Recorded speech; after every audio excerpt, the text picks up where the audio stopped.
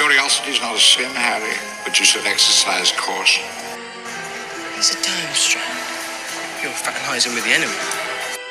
There's the Cruciatus curse. And we'll celebrate a boy who was kind and honest and brave and true, right to the very end. Hey everyone, welcome to Hogwarts, a podcast. Hey everyone, welcome to another episode of Hogwarts, a podcast. We're doing chapter 15. Beauxbatons and Durmstrang. Beauxbatons and Durmstrang. Obviously Anna's back with us. I go like forever without being on an episode, and now you have me 4 in a row. I hope you guys aren't sick of me.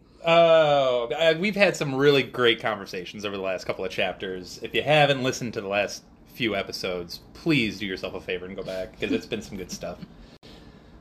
Anyway, and we have another good one on this chapter. We get a big one. Obviously, we get the two schools arriving at Hogwarts. Sweet. However, that followed a long time of them not getting to the two schools. I know, really, when you think about it, the two schools are like barely in it. Yeah, it's one of those misnomer chapter titles. I'm just not given enough time to say Beauxbatons. Yet you squeaked it in twice in under a minute. Oh, as many as I possibly can this episode. Constant vigilance is what I'll have. Keeping you in check. Anyway, got to that joke quick, too. Anyway, tangents off the get. So, what we have, other than the two schools arriving in this chapter, is a rather unconvincing letter written to Sirius by Harry. Come on. That's understandable. It's a very unconvincing letter. He's 14. Which Sirius tells us as much. So it's fine. Nice try, Harry. Anyway. I will admit, I liked the moment where Hermione was trying to yell at Harry for the unconvincing letter. Yeah. And it was one of those rare moments where Ron realized what Harry needed more than Hermione did and just said, drop it.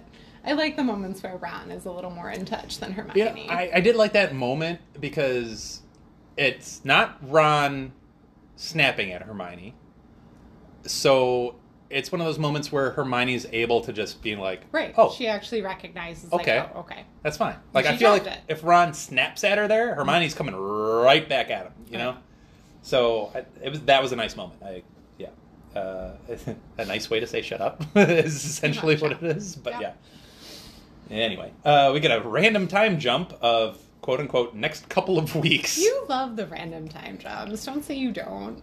Don't you tell me Mandy Brocklehurst didn't have a moment in those weeks in late September, okay? She had her moment, and they cut it. It was actually Eloise Midgen who had the random moment. They had their moments, and it got cut. Anyway, that's what fan fiction's for, I guess. Exactly. God bless fan fiction. We have a big moment in Moody's Defense Against the Dark Arts classroom, which we'll get into in depth. And then we get a little bit of McGonagall. We get a Hogwarts of History mention. So always have to mention that. Hermione drops some knowledge into one of the things that you mentioned a couple of chapters ago about the Hogwarts of History neglecting. Oh, don't worry. I wrote down what she actually thought that it should be. A highly biased and selective history of Hogwarts, which glosses over the nastier aspects of the school. It's a much catchier title. Obviously. We'll change the name of our podcast immediately. Yeah. And then, speaking of Hermione, she gets awfully aggressive about her new club that she has started, Spew. So, we will jump... S-P-E-W. S-P-E-W, yes. Do you just want to jump right into the Moody classroom, or do you want to talk a little bit about that unconvincing letter, or what do you want to jump in with? Let's go right into that lesson. I feel like that lesson is where the interesting stuff is. Yeah, so the last chapter was Unforgivable Curses, and you and I had a really great discussion, both non-spoiler and spoiler, about each of the curses and kind of what they mean to the wizarding world as a whole, but this particular lesson focuses specifically on the Imperius Curse. So, Moody's idea is that he's going to place the curse on all of the students, and his reasoning is they need to know what it feels like so they could potentially in the future recognize it and thus break it. The part He also tries to claim that he's doing this with Dumbledore's permission. I'm not sure that's the case. I know, right? Do we really think that Dumbledore is okay with the Imperius Curse being put on all of the students? And is it only the 4th years that's happening to? I liked your point. I think Moody views this as important enough that this is probably his first lesson to every everyone. class he teaches. I will concede that the 7th years are probably taking this a whole heck of a lot better than the first years probably are. Oh my god, those poor first years. Yeah. You know what? That's the phrase. Those poor first years. New hashtag. Woof. They are getting an introduction to Hogwarts. But yeah. I would say that if Dumbledore was made aware of this teaching plan, he would be more okay with the Imperius Curse being placed on students than the Cruciatus Curse being placed on students. Certainly hope so. At least this is a more quote-unquote teachable moment that you can get through, but... Well, he's not making them do anything, like, too, I guess, awful and outrageous. No, just a little light embarrassment and move on. They give us a description of a couple of students. Dean is made to hop 3 times while singing the national anthem. Pretty innocuous, whatever. God save the Queen. Lavender Brown is made to imitate a squirrel, which in my head is just, it fits. Doesn't it? Oh, it's so amazing. It's just perfect. I don't know that Moody had any inkling as to who Like, Lavender I feel Brown like it is. wouldn't even be hard for her to do that. No, it's just perfection. I don't know why. It's weird that we had the same thought, I guess. Neville is made to do gymnastics that he is clearly not capable of doing outside of any kind of coercement. So I actually kind of want to watch that. I would definitely want to see that. I also just had a random thought. Do you think wizards have the same national anthem that muggles do? I'll throw this back at you. Dean, who's a fan of regular football, Yes, because he was muggle-born. might just be singing the regular, like, God Save the yeah. Queen national anthem. Yeah. And all the rest of the class is like, what is he singing? Very well What's could a be. queen? Yeah, that could very easily be the thing, yes. Well, that was an unexpected back and forth. I like it. Yep, so we get to the description. Once we finally get to Harry, we get a sense of what this is. And he describes a wonderful feeling, floating sensation, as every thought and worry was wiped gently away. Nothing but a vague, untraceable happiness. Immensely relaxing. So you kind of get the sense of what this is. And honestly, the note that I took away from it was the feeling of being under the Imperius Curse only leads you to fall deeper into the Imperius Curse. Because you like that feeling. You like the immensely relaxing feeling. Well, I do think there's certain personalities who would like it much more than others. What, you're thinking like strong type A? Yeah. Yeah. Like a strong type A dominant type of person is going to be more inclined to not like that than the kind of more introverted, submissive type person. But even they would like the wonderful feeling and the thought At of some point, everybody likes the feeling of like not having to worry about. Exactly. Yeah. So even if some aspects are like, oh, that's weird, it's got a piece that everybody wants to feel, and you almost lean into that feeling once you feel it. Absolutely. So it's almost like one of those traps that just makes you fall deeper into the trap willingly, almost. For sure. So that's the note that I took away from kind of the description of the feeling. I think I'd be terrible at fighting it off. I mean, not many people can.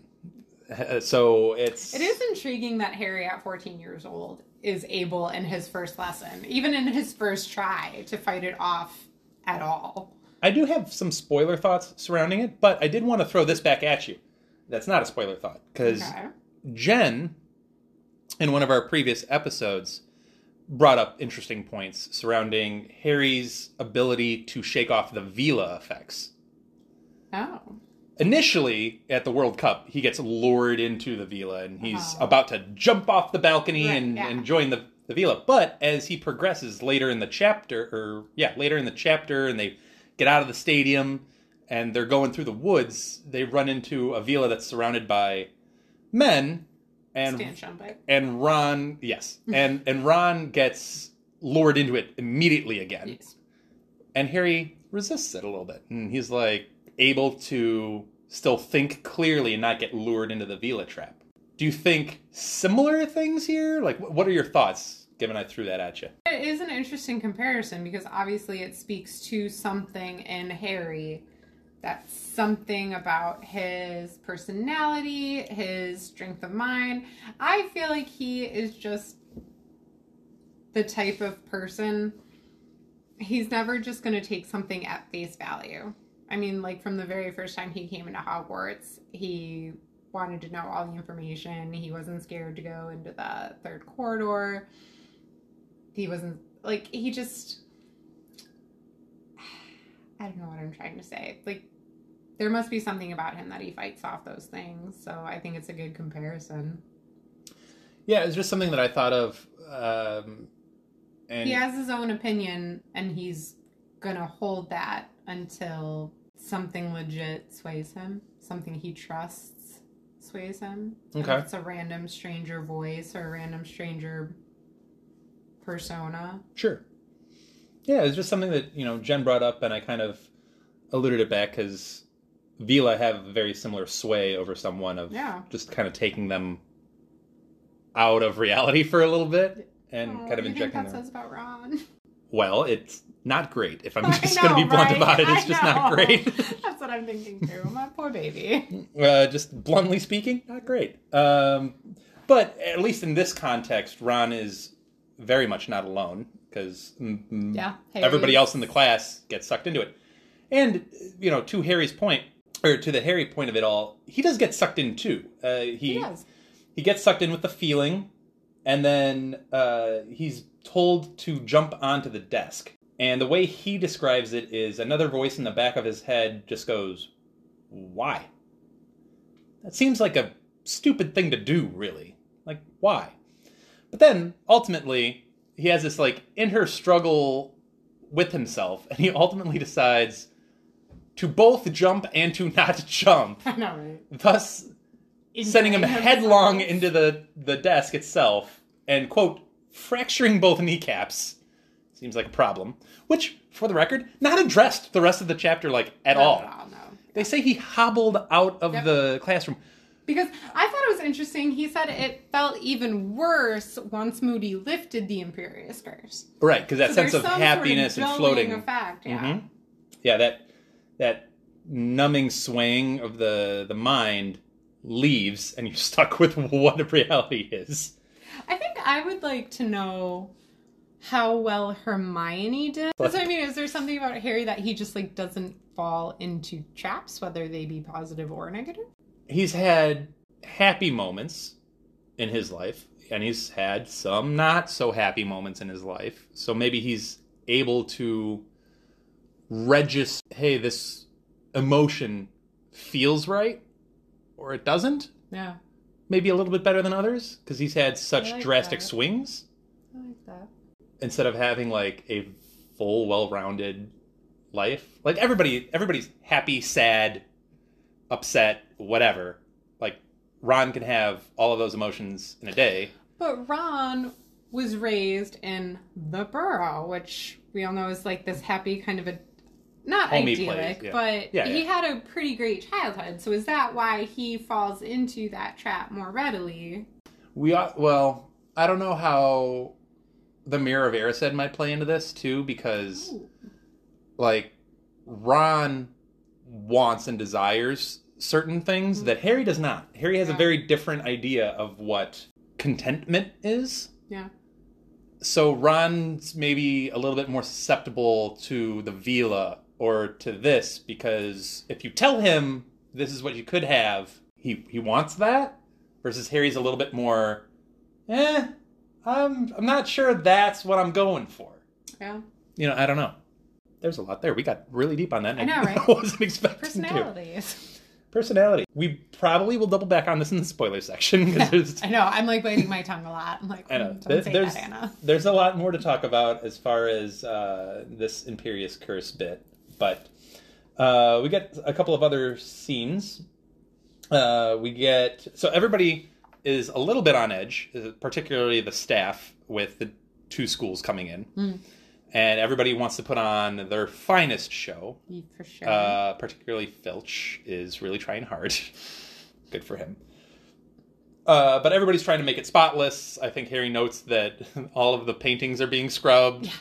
The coats of armor have all been polished, Well, and I think he even compares it to how Mr. Weasley said they all like to show off at the Quidditch World Cup. Which is a great callback. It's a great callback line. Yeah, it's a great comparison. It also shows you Harry's... Which goes back to the Vila thing of Harry paying attention to what Arthur says. Yes. And takes note. Yes. And Arthur had His that... own children just kind of let it... Yeah. But Harry takes note of it and, pays attention to people giving good advice.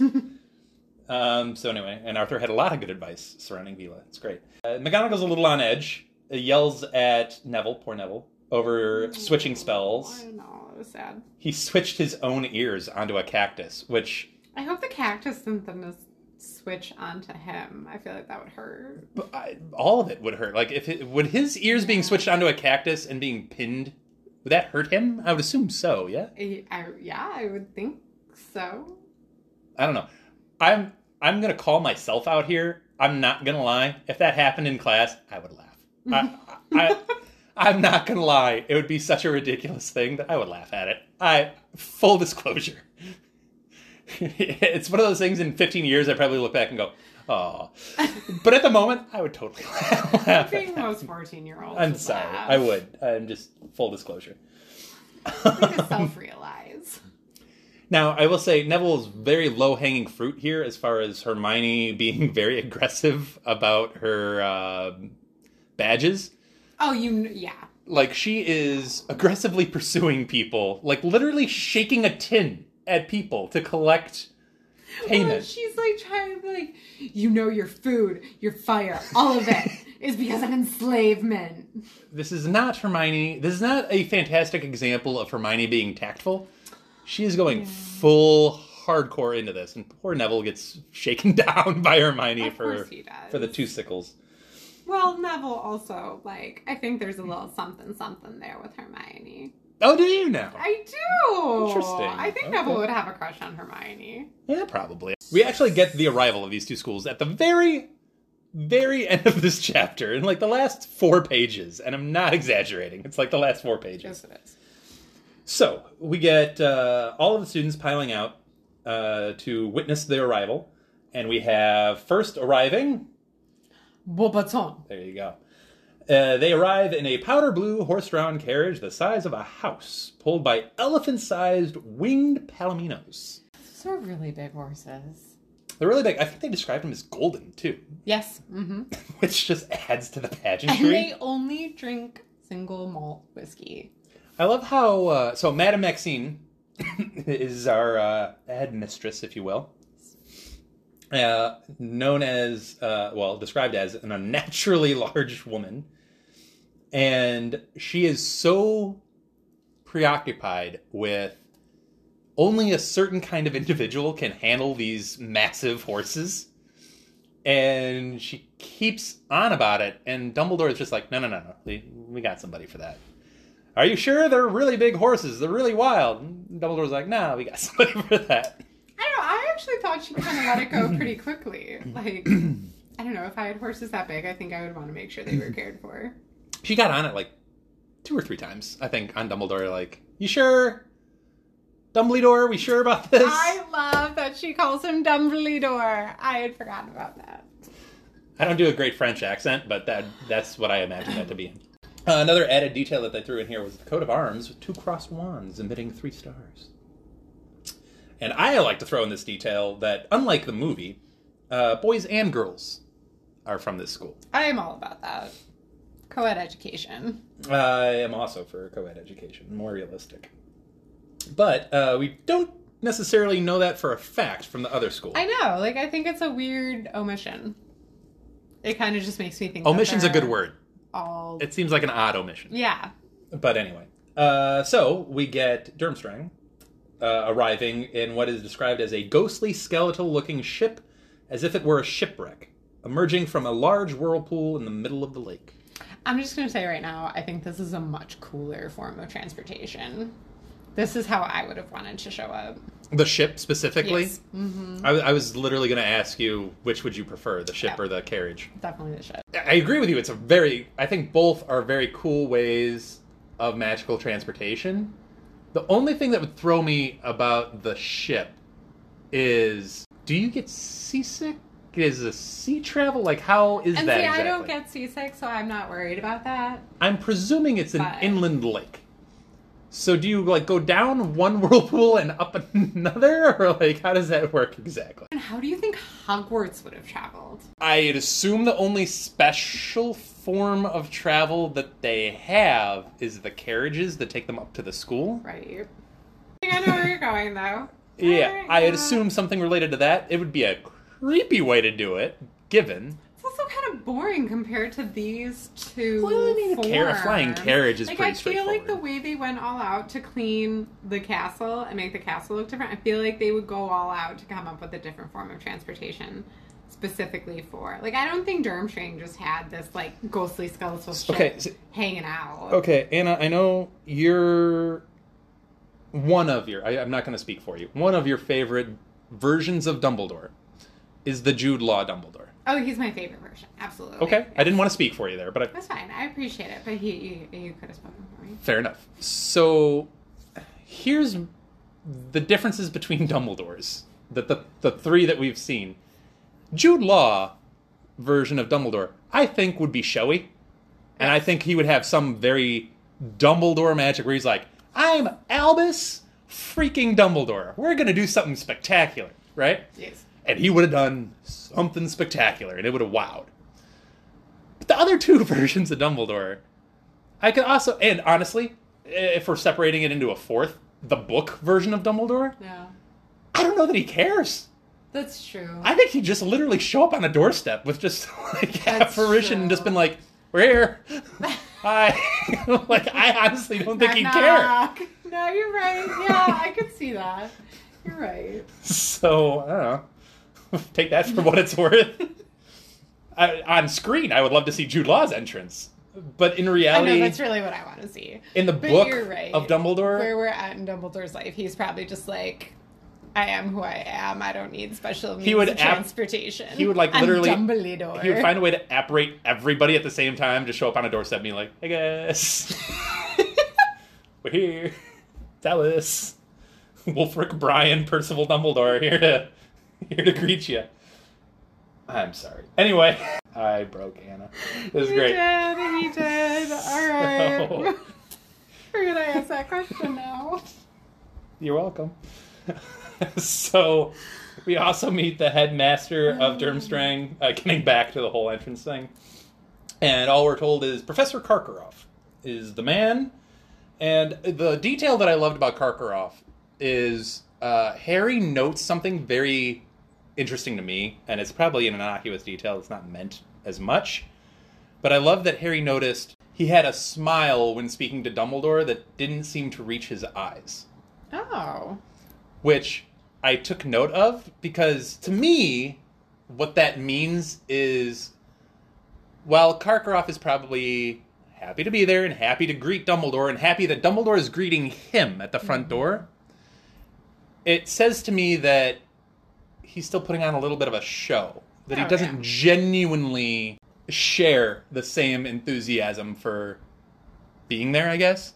You know what I don't know if I'm... No, I do. So, to me, when a smile doesn't reach your eyes, it means a show is being put on. Something about him is fake.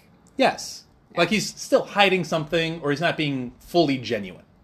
The part that stuck out to me in her description was, so I think he has like a goatee, but that it didn't manage to hide the fact that he had quite a weak chin. That was an odd detail. What do you take from that? So I feel like it's just the fact that she used the word weak at whatever, if you don't have a strong jawline. I'm not saying that automatically means something bad about you, but the way she phrases it, my immediate thought is that there's something about him that is cowardly. Oh, interesting. Okay. Wow, we both took real interesting, in-depth Good for us. Good for us. We had good English teachers. We did. Well, look at us breaking down a character's appearance, and, well, good for us. I will say, reading that, I was like, interesting that Harry's breaking down a jawline. I know, right? I did have that thought as well. It was one of those moments in Harry's narration that just took me out of it. I was like, really? Harry breaking down a jawline? Yeah, really noticing a chin? This is nothing, but okay. And then we get the mic drop moment, JK's mic drop moment of the chapter. Yep. And they notice a somewhat familiar figure coming from the ship, like the first one out right behind Karkaroff. And Karkaroff's like, I'm sorry, I hope you don't mind, but we need to get this particular student in the warmth. She's so dramatic. And that student, as Ron notices, and as Harry's mildly like, yeah, I got it. Victor Crumb, or Crumb is just the last word. Just Crumb. Drop, mic drop, and chapter ends. Yep, yes. Crumb, yes. So we get a Victor Crumb who has a cold, apparently, and needs to get in the warmth. Poor Victor. Yeah. And throughout this book, I'm trying, because the description of him from the Quidditch World Cup does not match my vision of Crumb, and I'm trying to hold on to the description that she gives so hard. Duck foot has always been my favorite. But right, that's the way it's described, right? Duck-footed? Yeah. That's always been my favorite part, is that he's a little awkward on land. That his grace only comes in on a broomstick. He's the image of a bird of prey. Like, relatively thin, and cuts through the air, like his nose is beakish a little bit. But I think he's awkward. Like, yeah. I like that his physical description on ground is not what you would expect from a world-class Quidditch player. Yes. And I'm trying to hold that image in my head through this, because it's not my original image of him. And I'm trying so hard. If you follow, I think his name is Stan Unevsky, who played him in the movie. Yeah. If you follow his Instagram, his appearance, particularly nowadays, is not going to be anything like what you're trying to hold into your head. I know. So. Well, him in the movie, he played more the big brawny type, the quote-unquote stereotypical jock.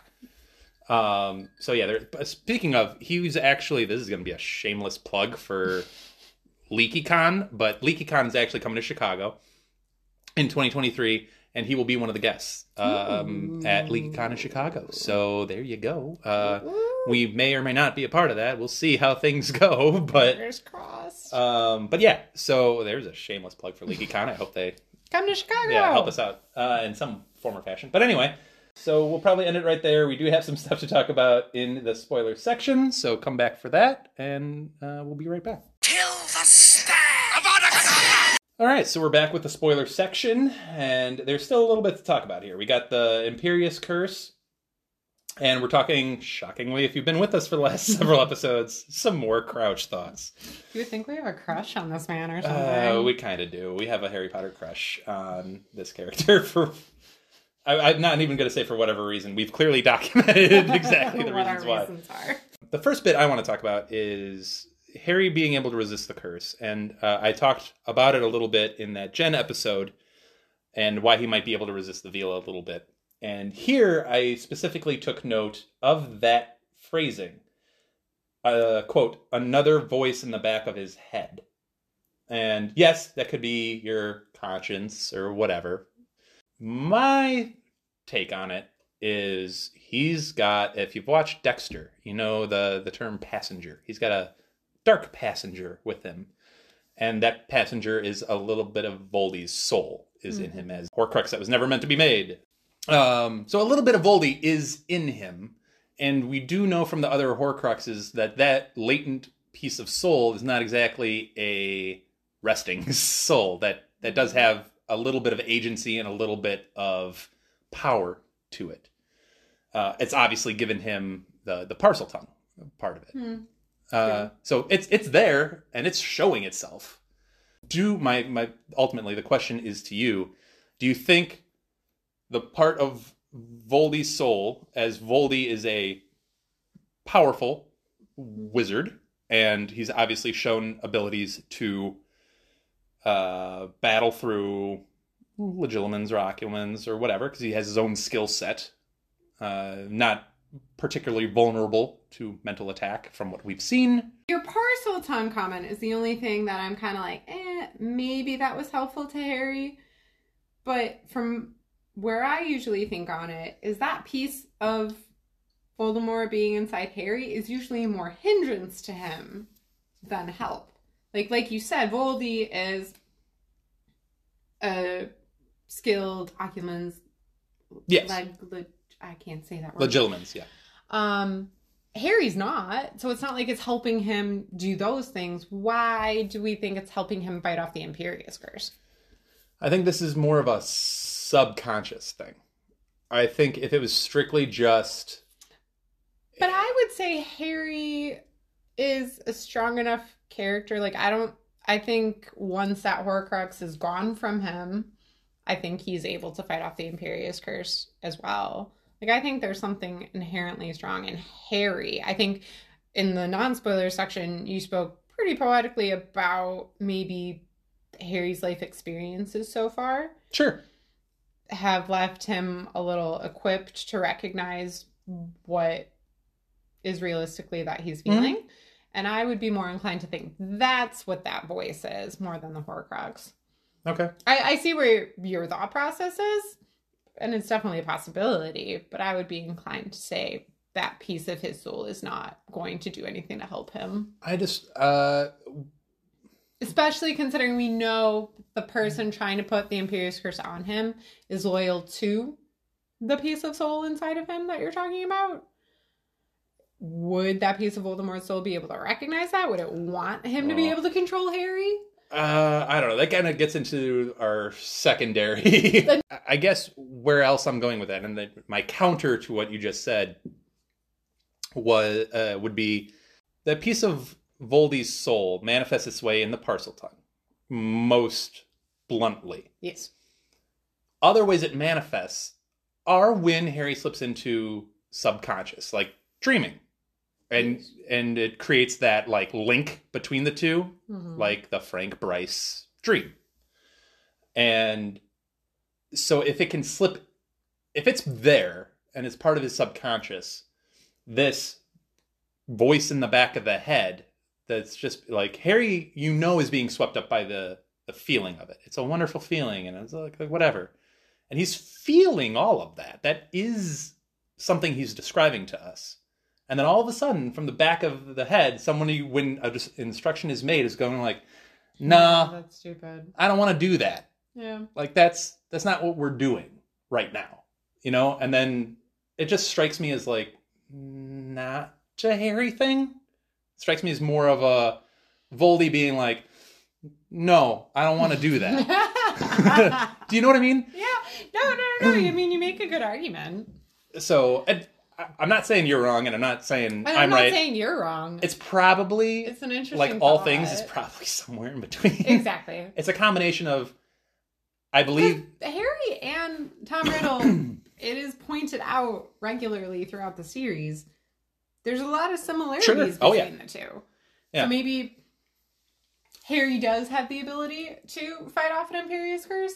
Maybe he doesn't do it on the first try at 14 years old without that piece of Voldemort in the back of his head. Like you said, the subconscious, that is definitely an added argument for me. You kind of almost sway me with that part of it. So I think maybe it's just a combination of the two of them together. Yeah. To your point, I agree. Like I said in the non-spoiler, there's a lot of inherent qualities about Harry that make him able to maybe throw off some of these things a little bit easier than the normal kid at 14. So probably just leave it at maybe a little bit of both. Yeah. And maybe Harry's uniqueness and how he's grown up combined with that undeniable influence of Voldy on him. Because he's a kid, he fights off a lot of things that like in this book alone, in the graveyard with Priori and Cantatum, which I don't want to talk about it too much because I'm sure we'll have a lot to say about it once we get there. Sure. But what is it about him inherently that he is able to push back? He defeats Voldemort in that moment when their wands are battling each other. So there's definitely something about him inherently that he fights pretty hard against things outside of his own person. But as we've noted, and as the book has noted many times, Harry's a very special boy. I'll leave it at that. You had a great question about Crouch that you wanted to get into. Oh, well, okay, so keeping with the Imperious Curse being put on Harry, Mm-hmm. like, my question was kind of like, so we know it's Crouch. You would think he would want Harry to remain more vulnerable to an Imperious Curse attack for his master. Why does he push Harry? Why is he... You know, like, I would think when he realized that Harry has some innate ability to fight back against that first Imperious Curse, he'd be upset. Why does he push him to be able to fully battle and overcome the Imperious Curse being put upon him? That would seem like a disadvantage for him and his master. Great question. I like it a lot. So I have a two-pronged response to that. Thanks for saying prongs. You're welcome. So, to your point, I think it's safe to say that Barty Crouch Jr. is reporting back to Voldy with any information that he might glean. Whether it be from Dumbledore, Snape, Karkaroff, who we know is a former Death Eater. Mm-hmm. I don't... That being said, I don't think he's like, guess what I did today? I made Draco Malfoy bounce up and down as a ferret. I don't think he's doing that. How is he even communicating with Voldemort, though? I mean, Hogwarts is one of the most protected places on the planet. Yes. That being said, neither Voldy or Barty Crouch Jr. are dumb. No, I know I'm sure they could figure some... Moody can go out to Hogsmeade and go for a drink at the Three Broomsticks and get something out. I mean, I guess it could be as simple as an owl. An encoded message. I'm sure they're not dumb.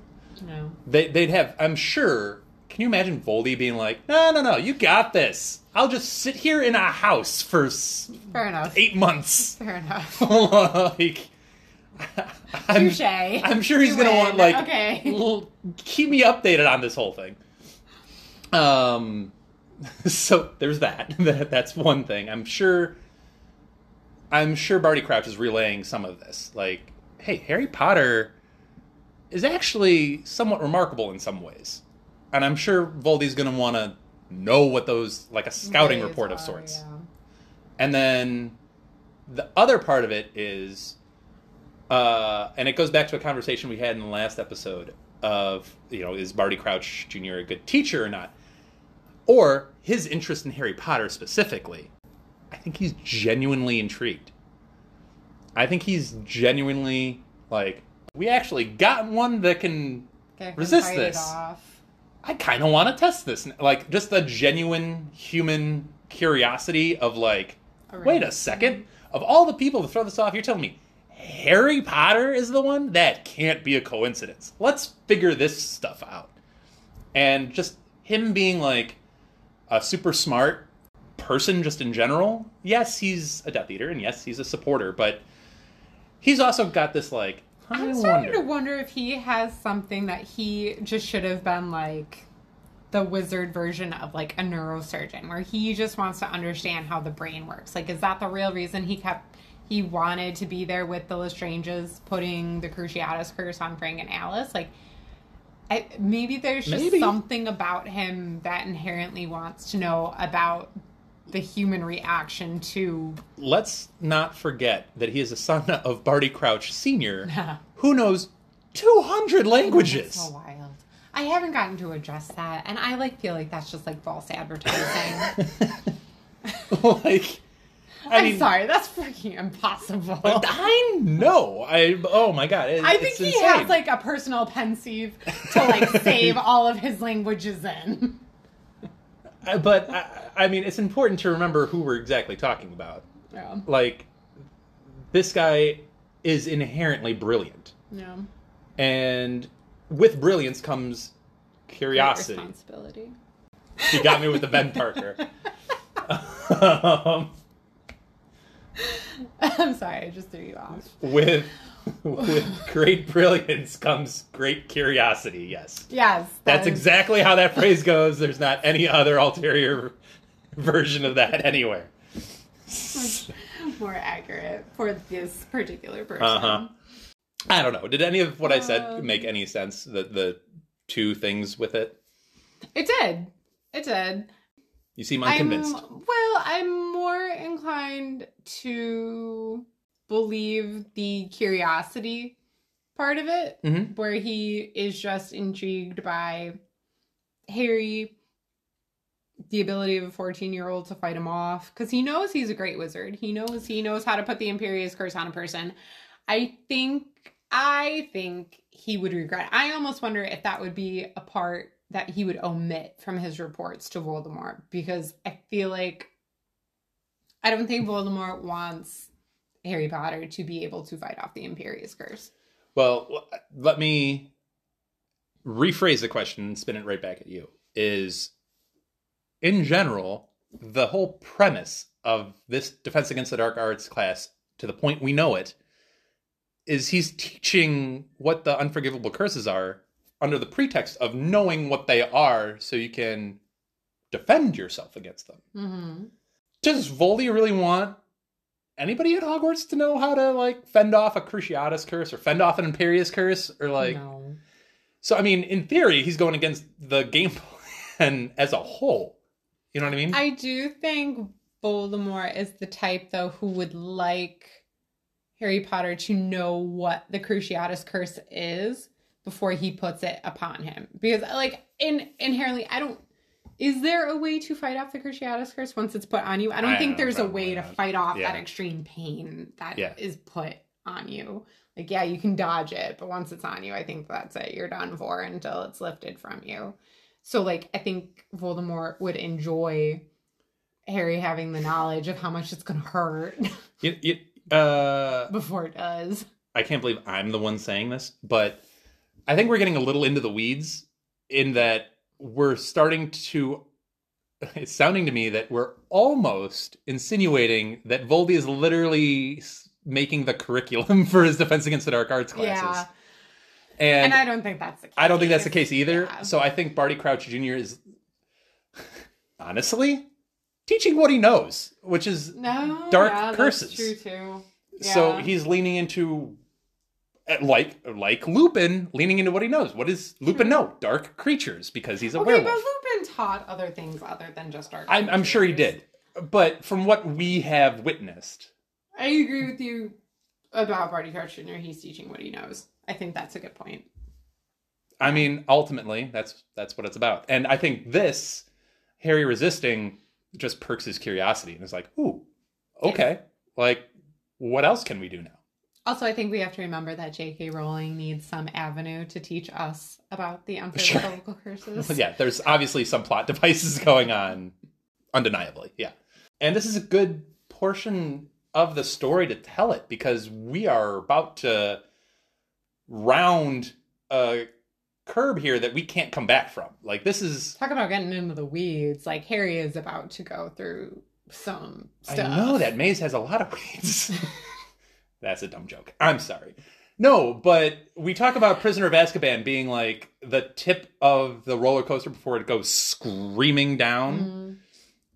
We're screaming down it. Goblet of Fire is intense in a lot. Yeah. I know it hasn't seemed like that so far. We've gotten through a lot of I hate the term filler.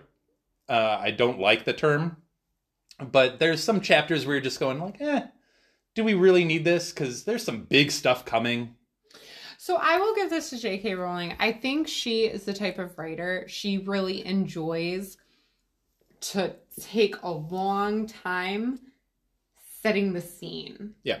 I agree with you. I wouldn't call what we've read so far filler. I hate that term. Yeah. Yeah. But there's been a lot of subtle hints that we've read. Obviously, we have read the series before. So rereading it, we can see like, oh yeah, she's setting us up for this thing that is about to come at the end of the book. She's setting us up for this thing that's like, she likes to drop clues about what she's going to end us with. I mean, right off the bat, the Frank Bryce chapter is a change-up. And that's those are always some of her best chapters when she does a change-up like that. Agreed. Yeah. You like them a lot. And we'll talk about it when we get to book 6. But book 6 is a big change-up too, and I didn't like it at the time. But on rereads, I actually really grew to like it more. We'll more I'm more of a fan of the first chapter of book 7 for her change-ups. Well, book 7's a whole... I know. It's its own wonderful, beautiful beast. Yeah. But anyway, we've been through a couple of chapters that have had a lot going on, and it's really going to slow down very little from here on out. So... be sure you're following us on Twitter and Instagram. We still have a ton of stuff to post from our Harry Potter Magic and Play. We're continuing to do it. If you're listening to this episode, if we're going through the holidays, so happy holidays to everybody. Yes, for sure. Happy New Year. This episode is dropping on December 31st, so happy New Year to everybody. 2023. Happy 2023. Yeah, that's kind of crazy to think about. That is, yeah, no, that's really crazy. So we hope you had a great holiday season, and we're getting ready for the new year. So we'll see you all in 2023 for much more Goblet of Fire. So thank you all for listening, and we'll be with you again. Thank you for listening to Hogwarts, a podcast. If you like what you've heard, please click the subscribe button on your preferred podcasting app and follow us on Twitter and Instagram at Hogwarts a Pod.